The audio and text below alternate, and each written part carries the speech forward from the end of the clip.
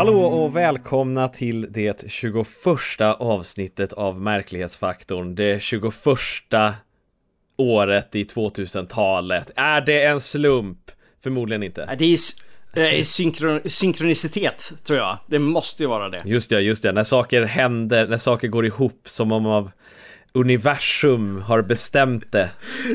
Många säger ju att 2020 var ett sånt år just för att det heter 2020. Därför allting gick åt helvete förra året. Jaha, okej. Så det är många som kopplar det till det inom de som har den åsikten. Det är spännande ändå. Men är upprepande siffror då dålig tur? Ja, kanske, eller så är det något speciellt med dem på något sätt. Om jag ska välja, jag är inte helt insatt i numerologi och liknande. Men jag vet att bland de jag följer som är väldigt inne på det här så är 2020, det var liksom året då saker och ting skulle vända oavsett om det var på gott eller ont. Ja, just det. Och det fick de ju rätt i. Ja, det gick ju sådär. Alltså, i alla fall om man tittar på det goda och härliga och mysiga i alla fall. Ja, numerologi har jag aldrig riktigt så här gått igång på. Men jag kan gilla tanken på synkronicitet, att universum hjälper till att saker händer. Men numerologi känns så, jag vet inte, löst. Som att man kan se lite vad som helst. I och för sig, men tänk på att universum består ju mer eller mindre av matematik. Vi kan ju, alltså det kanske ligger någonting esoteriskt i det ändå på något sätt. Men vem är jag? Jag ska inte uttala mig om något jag inte riktigt vet. Men synkronicitet däremot, det gillar jag. Uttala oss om någonting vi inte riktigt vet. Inte det hela vår podcast, tänkte jag säga. Ja, det är sant i och för sig. Men du, jag har en fråga här till dig. Om du fick välja en kryptid som är som plötsligt blir äkta och liksom känd för vetenskapen, oavsett hur orealistisk eller liksom realistisk den är i nutid verklighet, vilken skulle det vara? Utan tvekan skulle jag välja getin. Och mycket beror egentligen på att när jag var barn så älskade jag Tintin i Tibet, där han stöter på en yeti. Och getin tycker jag det är både magiskt och coolt om det vandrar omkring sådana där bjässar uppe i Tibet och ja, du vet, vad heter det? Neapel är Italien. Nepal. Neapel. Nu får jag bannor för mina geografiska okunskaper igen. Jag tror jag har gjort bort mig förut. Nej, men getin, absolut. För den verkar så cool. Och det skulle ge så mycket till vår värld, tycker jag. Sen har jag hört, fast jag aldrig riktigt hittat så mycket info om det, om jättestora spindlar i Vietnam. Alltså gigantiska spindlar. Ja. Monsterspindlar. Ja, men det vill man ju inte ska vara sant, tänker jag. Nej, men det vore coolt. Ja, jo, jag tänker att det är en sån här, det är en värld där jättin finns, det vill jag gärna leva i. En värld där jättespindlar finns, inte lika solklart. Jag skulle nog välja, för några veckor sedan så pratade vi om svensken som såg en Tyrannosaurus Rex, Kasai Rex. Och jag är Jurassic Park och dinosauriefan. Och jag skulle älska om det faktiskt fanns dinosaurier där ute. Eller Mokola Mbele som var en annan dinosaurie i samma region. Det hade varit häftigt. Just Kasai Rex är det är väldigt låga chanser att vara riktigt. Men någonting med levande dinosaurier, det hade varit häftigt. Ja, jag håller med. Det är ett bra val. En värld med dinosaurier och getis hade vi alla tackat ja till, tror jag. Men om getis är sanna, betyder det att Bigfoot är sanna? Ja, men då finns det nog några Bigfoots, tror jag också. Om det verkligen skulle finnas getis, så tror jag chansen att Bigfoot existerar ökar enormt. Vad är det egentligen med natten och mörkret som gör att världens märkligheter verkar vakna till liv? Är det för att människan helt enkelt inte ser så bra nattetid och vår hjärna kanske formar saker som vi tror att vi ser? Eller är det något där ute som verkligen går bump in the night på riktigt? En kvinna i Kenosha, Wisconsin, sov gott när hon av någon anledning, olikt henne, vaknade upp av att hon kände en närvaro i sitt sovrum. När hon öppnade ögonen och tittade sig omkring såg hon något otroligt märkligt. I rummets ena hörn svävade ett objekt. Det var bubbligt och mjukt i formerna, inte helt olikt ett fluffigt moln, men verkade helt solid. Djupt inne i objektet pulserade ett bärnstensfärgat ljus.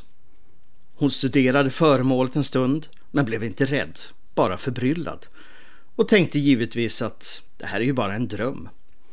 Så hon slöt ögonen en stund för att få det att försvinna, men när hon tittade igen hängde det fortfarande kvar där. Vad är detta? Hon hade aldrig sett någonting liknande. Hade jag haft en sko i närheten hade jag kastat den på den, och jag slår vad om att den hade studsat. Hon gnuggade sig i ögonen, allt för att försäkra sig om att hon inte sov och drömde. Till slut beslutade hon sig för att vända sig om och ignorera sin oväntade besökare, och ligger där i kanske 20 minuter. Men när hon tittar upp igen så svävar molnet fortfarande kvar. Är det en hallucination? Hon vet inte, och någon gång därefter somnar hon. På morgonen är allt normalt igen, och hon, och kanske världen, har fått ännu ett litet mysterium att begrunda. Ja, en märklig liten historia från Wisconsin. Kvinnan är helt och hållet övertygad om att hon var vaken. Att det liksom inte rörde sig om någon form av drömhallucination eller ren dröm eller lucid dreaming. Utan hon såg verkligen till att hon var vaken. Och hon gnuggade sig i ögonen, hon vände på sig, vilket också talar emot sömnparalys där man kan se sånt här. Men det här objektet fortsatte liksom att hovra där i hörnet i hennes rum. Och det är ju en konstig liten historia.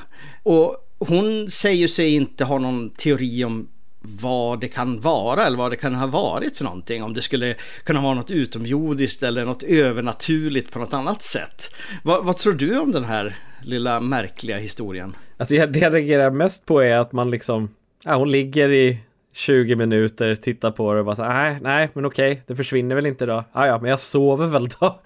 Det är liksom, här har vi något som går emot all rim och reson, och man bara, nej men fuck it. Det spelar ingen, jag sover väl då, för det här kommer ju inte försvinna. Okej, är det så man reagerar? Jag vet inte. Jag skulle nog inte ha lugnet i själen och reagera på så sätt, men vi är ju alla olika förstås. Det är väl kanske också det som talar för att det eventuellt kan vara någon form av liksom drömhallucination eller lucid dreaming, för att då kanske man inte tänker lika logiskt. Jag menar, jag vet ju att du och jag skulle ju kasta oss efter en telefon eller vad som helst, eller bara gå när. Jag skulle ju helt klart stiga upp och gå och peta på den här grejen och se vad det var för någonting. Men det ska också tilläggas att den här kvinnan och hennes familj har haft flera paranormala upplevelser i sitt hus. Det är inte första gången som hon har upplevt mystiska saker som då kanske mer skulle kunna relateras till spöken och den formen av upplevelser. Ja, så hon kanske var van också. Ja, precis. Och spöken och moln, det har man ju hört talas om, liksom uppenbarelser som istället för att det ser ut som människor, det ser ut som moln. Så det kanske, när jag först hörde den här historien så tänkte jag att det kanske finns, att det är någon sorts utomjordiskt eller något sånt här intradimensionellt, om man skulle säga så. Och man ser ju alltid utomjordingar som tvåbenta, tvåarmade varelser som ser ut som människor, men det är ju ingenting som, varför skulle inte utomjordingar kunna se ut som moln lika gärna? Om det var så de utvecklades, men om det är spöken involverade så okej, då that makes, jag tänkte säga more sense i en icke-sens. Nej, men du har nog rätt där, för jag menar, vi är ju väldigt bortskämda med bilden av utomjordingar och interdimensionella varelser som nästan fysiska figurer, men ett medvetande borde ju liksom kunna finnas i en annan form också. När jag läste det här så tänkte jag också att kanske att det var någon form av portal som öppnades, alltså mellan olika dimensioner, eller om det nu man ser det som något mer spökaktigt, en dimension till andevärlden. Men hon hade inga teorier riktigt om det här, utan hon hade liksom aldrig sett något liknande. Ja, jag blir jättenyfiken och lite irriterad på att hon inte steg upp ur sängen och bara kollade in grejen lite närmare. Det håller jag helt med dig om, Jimmy. Ja, vi har ju pratat om tidigare så här, om man ser någonting så här paranormalt, ska man försöka att njuta av händelsen och observera och försöka memorisera det, eller ska man försöka ta en bild? Och jag kan väl hänga på sidan där man ska försöka observera den själv för att inte ruin the moment, om man säger så. Men efter 20 minuter undrar jag om jag inte hade blivit uttråkad till och med.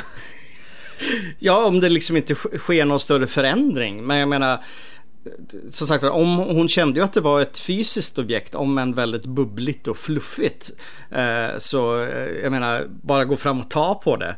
Fast å andra sidan, vem vet vad som skulle hända då? Man kanske skulle sugas iväg någon helt annanstans. Ja, just det. Slå mig för övrigt, fan vilken 2021 TikTok ungdomskommentar och säga, jag såg ett spöke men jag kunde inte titta på det i 20 minuter för då skulle jag bli uttråkad.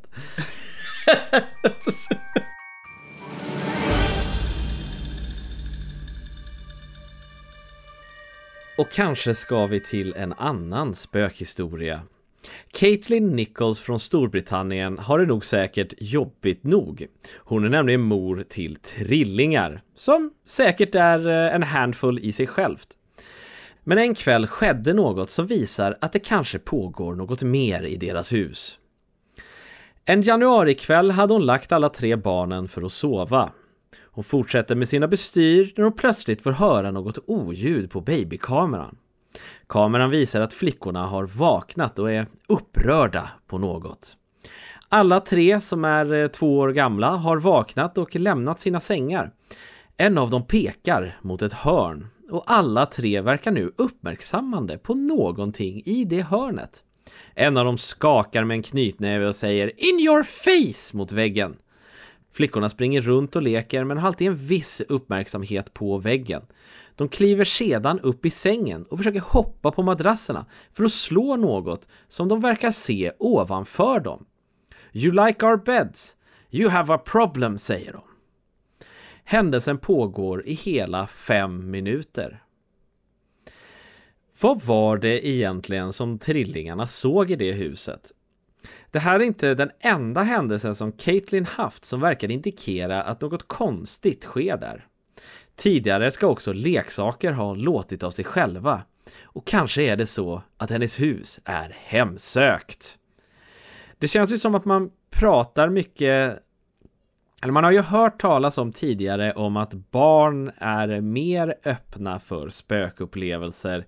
Kanske för att de inte lärt sig att inte se dem, eller vad man ska säga. Eller kanske är de öppna mentalt på något sätt som vi inte riktigt känner till. Det har man ju hört talas om. Och kanske är det det som gör att dessa flickor har sett någon sorts ande. Kanske ett flygande moln som hovrar över deras sängar. Vad tror du om en sån här händelse, Fred? Ja, först och främst, den här videon var ju både lite kuslig tycker jag och otroligt rolig. Det kändes ju som man såg ett gäng av typ gremlins eller någonting springa omkring där inne. Och inget ont nu om alla er föräldrar där ute, men det här kändes också som en god anledning för mig att aldrig bli förälder, om jag ska vara helt ärlig. För det verkar gå vilt till i barnrummen. Nej, men som du säger, barn har ju en tendens att se saker som vi vuxna inte gör, och så även djur, sägs det ju. Och då jag har intervjuat oerhört många människor som har varit med om hemsökta hem, så är det många som berättar samma sak just i sin relation med sina barn. Och det kanske ligger någonting i det, för jag tror verkligen att det stämmer att innan ett barn har lärt sig vad som är okej att se, så finns det nog mycket att se som numera liksom döljer sig för oss. Det är liksom som att man har inte lärt sig riktigt vad som är naturligt eller onaturligt. Och vi vet ju alla, barn censurerar ju sig inte direkt, utan de är ju extremt öppna och raka och säger och känner vad de tycker. Alltså det är en bra video. Det är konstigt att de fokuserar så mycket på det där hörnet och någonting ovanför dem. Jag tycker den här är genuint intressant, verkligen ur ett paranormalt perspektiv. Jag menar, jag har sett videos förut på bebisar som sitter och pratar in i väggen, men det här är så otroligt målmedvetet från 3 olika barn. Ja, att de petar, att de alla är liksom så, de ser samma sak och det verkar flytta på sig och de reagerar på det allihopa. Det är liksom, sen är det så svårt med barn också, för att det är den här var liksom börjar, eller var slutar barns fantasi och var börjar, du vet, det paranormala. För att så här, jag tror inte att varje gång ett barn pratar med sig själv så pratar den med ett spöke, men det verkar ju ändå vara tillräckligt mycket rapporter som verkar konstiga och lite så här, vad heter med en viss synkronitet, att om man vill säga det, för att det kanske ligger någonting bakom det ändå. Det är svårt att se förbi det i alla fall. Absolut, och det finns ju faktiskt hyfsat seriösa teorier där ute om barns liksom låtsasvänner eller osynliga kompisar. Att det på något sätt är en egregor eller liksom en tulpa, en varelse som på något sätt har frammanats av deras oskyldiga öppna medvetande. Och då, jag vet, det låter ju superflummigt naturligtvis, men som jag personligen som har ett intresse i magi, så tycker jag det är superintressant. Jag menar, något sånt här behöver ju inte manifestera sig fysiskt. En tulpa tror jag brukar manifestera sig fysiskt, men det kan ju också vara inom dig på något sätt.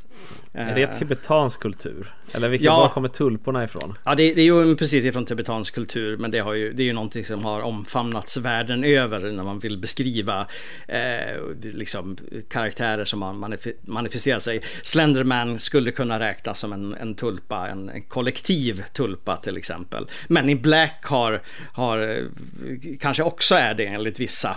Det vill säga att folk nästan förväntar sig, eller deras oro kring ett UFO-fenomen skapar då dessa figurer som kommer att bete sig underligt.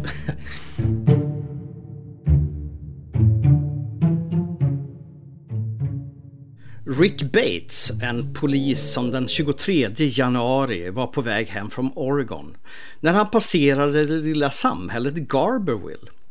Just som han gjorde en vild högersväng tittade han ut genom fönstret och fick se något eller någon ligga utsträckt vid vägkanten. Det var en cirka 2 meter lång kropp täckt med brun päls, breda axlar och uppenbarligen muskulös. Den var formad som en människa men var något helt annat.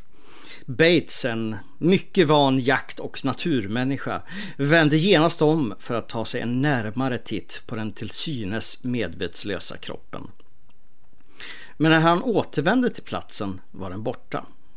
Det var absolut ingen björn och jag har spenderat många somrar i området och aldrig sett någonting liknande, säger Bates, och påstår nu att den eventuellt kan vara den mytomspunne Bigfoot som han har sett. Detta är inte första gången en eventuellt medvetslös eller bara sömnig jätteprimat har setts ligga vid vägkanten. 2019 hävdade ett par vittnen att de såg en yowie, den australiensiska varianten, bredvid vägen i en liknande position. Ja, Jimmy, du och Bigfoot vet vi ju alla har haft en lång och fin relation. Vad tror du om polisen Bates observation? Ja, jag tycker det är intressant att när han kom tillbaka så var den borta, för man tänkte att om den var död, och man har lite rapporter då och då om döda Bigfoots, men det är ju aldrig någonting som materialiseras, för att hade vi hittat en död Bigfoot så hade vi inte haft den här finns inte diskussionen. Jag undrar vad en Bigfoot gör liggandes på en asfaltsväg. Tänker att det låter inte så det låter inte så skönt. Jag tänker att han kanske har blivit påkörd av någon tidigare som kanske trodde att det var en björn eller något annat djur och bara drog därifrån helt enkelt. Sen att han försvann, jag menar, om vi tänker att Bigfoots har familj, liksom att det är flera av dem, kanske de andra. Det kanske skedde väldigt nyss, alltså nyligen innan han såg det där. Och de drog undan den här kroppen. Eller så kvicknade han till helt enkelt och drog in i skogen igen. Ja, jag undrar om det är lite sådär, nu vet jag inte, vad sa vi det var någonstans? Norra Kalifornien. Där är det ju ändå ganska varmt. Asfalt, ormar och sånt ligger ju ofta på asfalt och stenar på kvällen för att de har ju, speciellt i varma områden, så har de ju någon sorts här någon värme kvar liksom från solen, från dagen. Och kanske är det så att han helt enkelt, att Bigfooten frös och sov på asfalten för att liksom bara suga upp all den värme som asfalt faktiskt suger upp.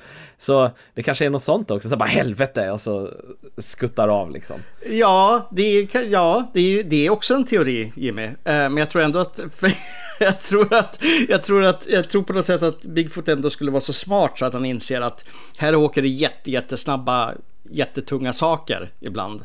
Hoppas jag i alla fall att han är så smart så att han undviker att lägga sig där. Jag tänker att om Bigfoot inte var så smart så hade vi vetat om de fanns eller ej. Sant. Nej, men det är ju svårt att säga. Jag har inte liksom hittat någon teckning eller illustration av hur han har sett eller någonting sånt där. Men jag skulle, om man ska vara lite skeptisk, kunna tänka mig att, som han säger själv, så körde han ganska snabbt i en högerkurva och tittade ut, och det kan ju faktiskt vara så att från en viss vinkel, jord, buskar, skräp kan påminna om någonting i farten, och är han, vem vet, han kanske är intresserad av det här ämnet också och tyckte sig då se det. Hjärnan fick honom att se det. Men jag är inte den som ska hålla på och debanka hela tiden. Jag vill ju inbilla mig att han såg någonting okänt ligga där vid vägkanten. Ja, jag tänker att han säger att det var inte en björn, men också så här, om man kör snabbt i en bil och ser någonting liksom i bara förbifarten, så om det är någonsin i hela världen som Bigfoot kan vara en björn, så undrar jag om det inte skulle kunna vara det här. Nu vet jag faktiskt inte om Kalifornien har. Jo, Kalifornien har björnar, för deras flagga är en björn, har jag för mig. Så de borde ha björnar där. Så att det kanske är, jag vet inte, just den här historien skulle kanske kunna vara en björn. Men det kan också vara en solbadande Bigfoot. Det hoppas jag på. Jag också.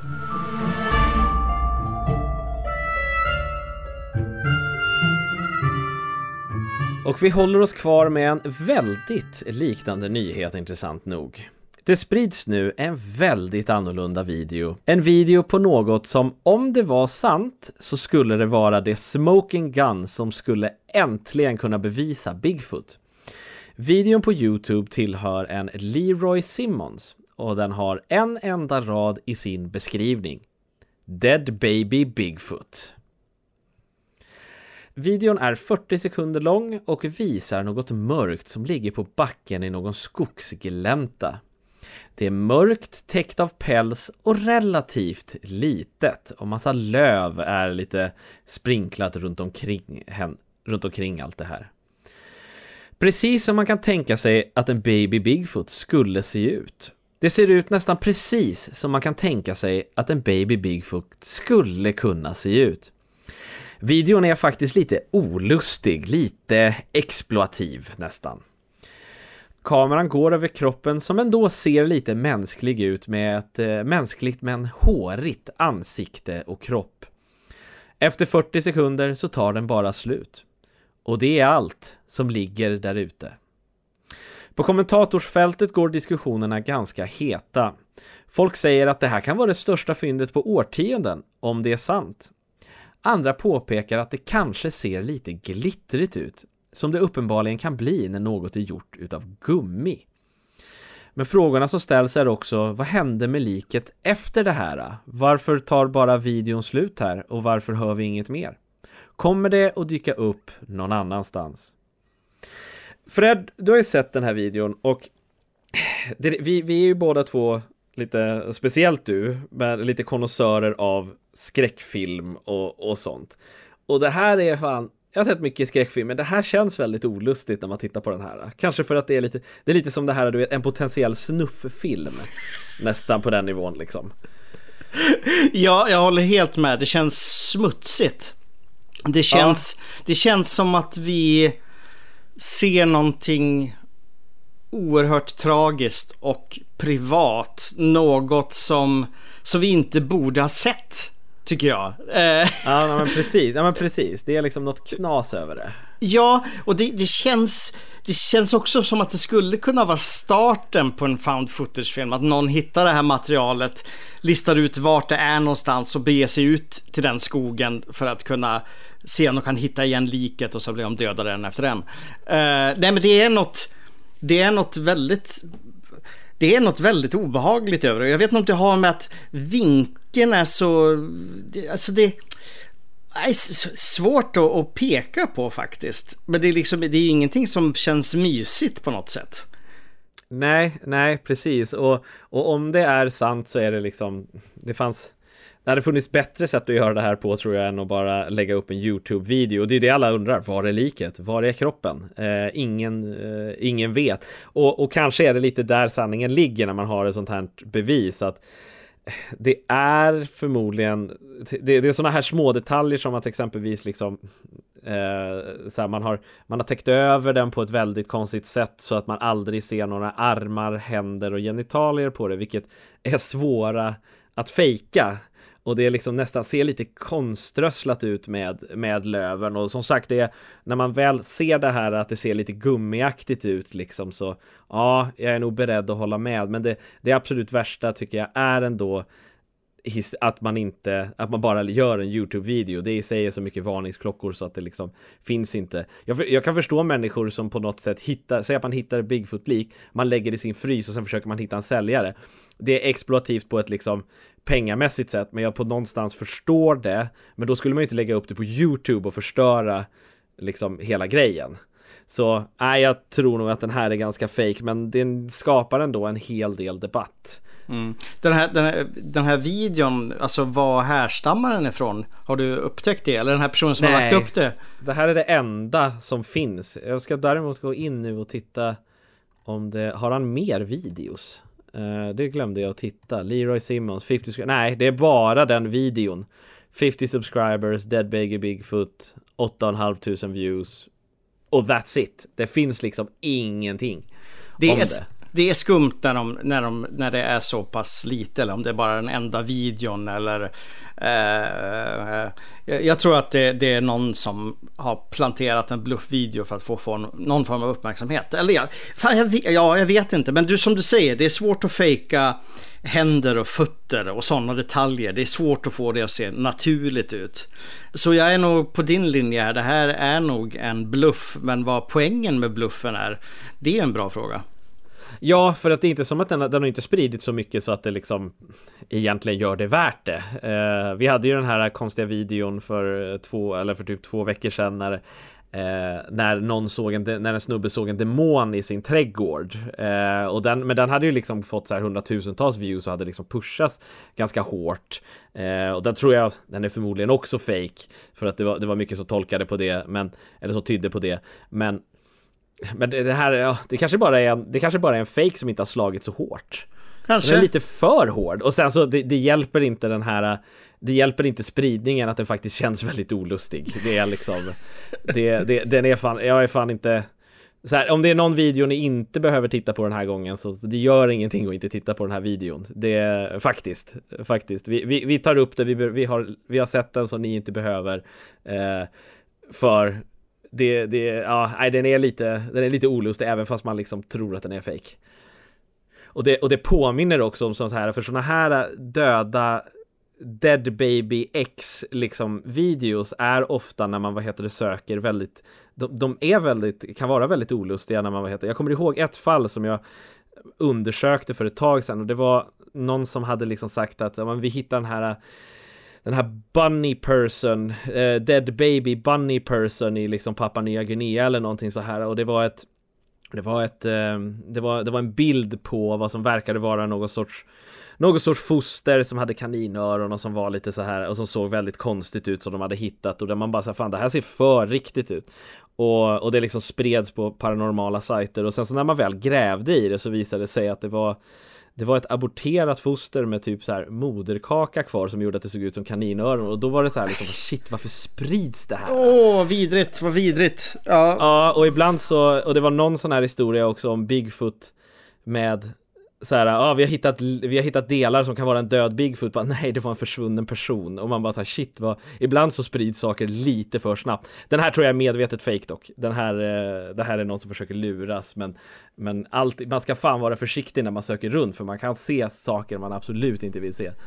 Det kan också vara ett klipp från en av de tusentals found footage-skräckisar som finns där ute, och många av dem har med Bigfoot och Sasquatch att göra. Att det är något kort klipp från den som man sedan lanserat som ett riktigt klipp, eller bara inte skrivit var det kommit ifrån. Det där har skett förut med... Det finns en brittisk sci-fi skräckis som heter Extro, där en fyrbent varelse går över en väg, och den tror jag många av er har sett, och den har ju spridits, den sprids fortfarande som ett äkta klipp. Just den korta lilla grejen han kliver upp på vägen. Det ser ut som en dashcam, men det är egentligen bara vanligt filmmaterial.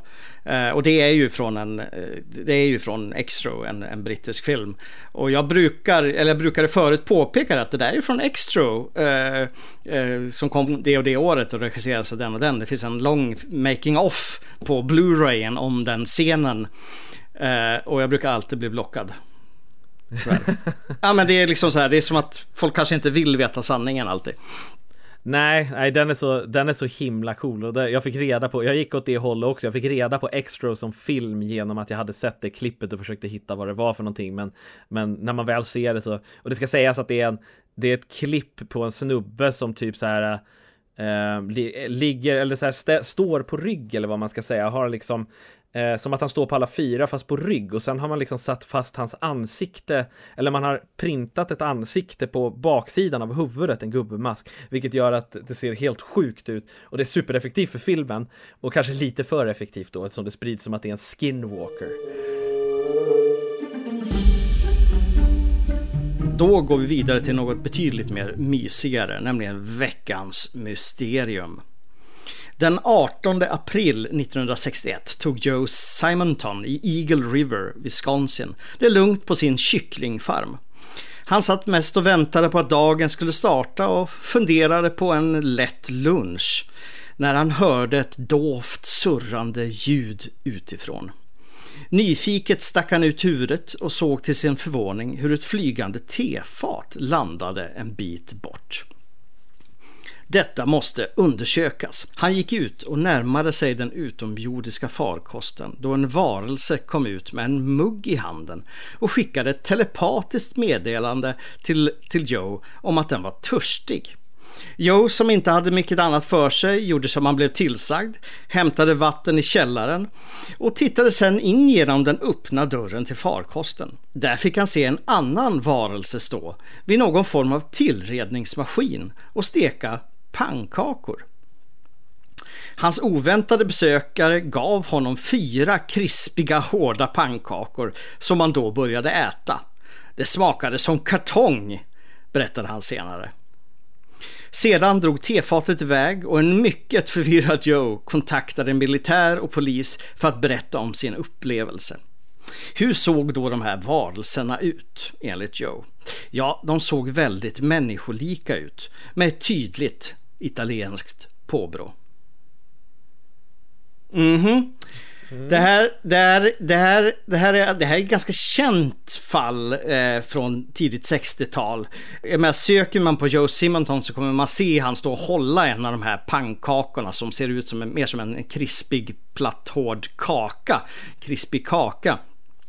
Man kan ju tycka att det här är helt vansinnigt.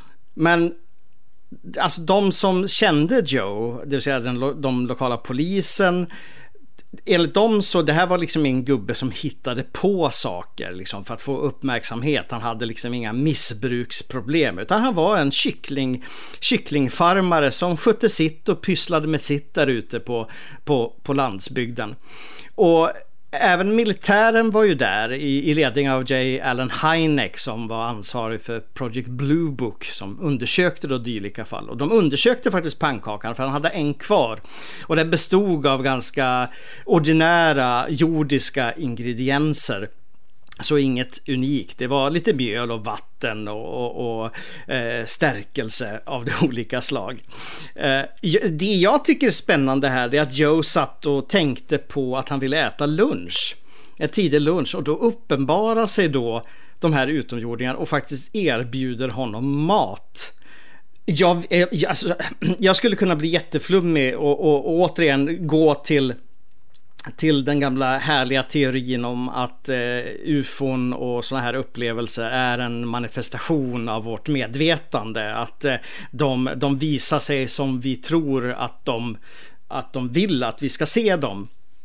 Det är ju därför som ufons karaktär, utseende har förändrats så mycket under åren, och även utomjordingars utseende. Och man kan ju tänka sig att Joe var lite hungrig. Han kände att pannkakor hade varit gott. Och han hade säkert en bild av att men då kan väl någon fancy italiensk kock lyxa till det, liksom göra pannkakor åt han. Och då uppenbarar sig då de här varelserna med sitt UFO och gör det åt honom. Vad tror du om detta? Alltså jag tänker att det är de små detaljerna, att det är så ordinärt, så otroligt ordinärt, förutom att det är liksom ett UFO som ändå gör det att det kanske går bort ifrån liksom teorin med utomjordingar. För när man pratar om liksom ufon, så en teori är ju förstås att det är utomjordingar, och det andra är att en annan teori är ju att det är tidsresenärer, att det är människor som liksom åker tidsresenärer. Jag tänker att det här kan vara ett bevis på att tidsturism är en grej, och inte nog med det. De är också ganska reckless. De bryr sig inte så jävla mycket. Att det finns precis som det finns dåliga turister nu med coronasemestrar och allting, så finns det dåliga turister i framtiden med tidsresenärer som inte bryr sig om. Fan, jag är törstig. Vattnet har slutat funka. Men då går vi ner till random bonde och bara, hallå, liksom, vatten, pannkaka, sure. Nej men absolut. Det är ju nästan en etablerad teori där med tidsresenärer nu för tiden, att det skulle vara det vi tror är utomjordingar. Just i det här fallet så, alltså jag vill gärna tro Joe. Jag tror att han upplevde någonting där. Men frågan är, var det någon som lurade honom?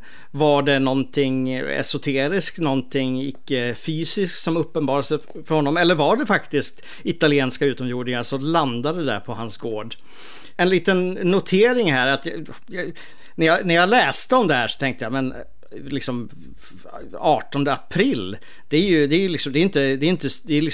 snart, och då måste jag ju liksom fira 60-årsdagen av den här händelsen med att göra pannkakor. Just det. Tråkigt nog, till min stora besvikelse, så den internationella pannkaksdagen är den 25 februari, och vi har en pannkaksdag här i Sverige som är den 16 februari. Varför flyttar man inte bara på det och lägger det den 18 april som det är ju det enda rätta, tycker jag nu efter att ha läst det. Ja, men precis. Vad firar vi ens den internationella pannkaksdagen för? Det är säkert inte ens en händelse vi firar. Så nej, då kan vi lika gärna fira det här. Ja, jag firar ju hellre Joes pannkaksupplevelse där på sin kycklingfarm. Med kartongpannkakor dessutom. Får inte göra dem för goda. Ja, faktiskt han var väldigt besviken över pannkakorna. Han sa något i stil med att om det här är deras vanliga föda, stackars dem liksom. Där har vi det, ännu ett avsnitt till arkiven så att säga. Och vi undrar ju förstås från er lyssnare också, om ni fick välja en kryptid som är äkta, Bigfoot, Loch Ness eller jag höll på att säga jättebläckfiskar, men de är faktiskt äkta, så det behöver vi inte tänka på. Om det är en av de här som ni fick välja, som oavsett hur orealistisk eller ej den är, som är riktig, vilket skulle det vara? Hör av er. Vi finns på Facebook, Märklighetsfaktorn. Vi fick också på mail, marklighetsfaktorn@gmail.com. Det är bara att höra av er. Annars så hörs vi nästa vecka, och stay strange. Hej då!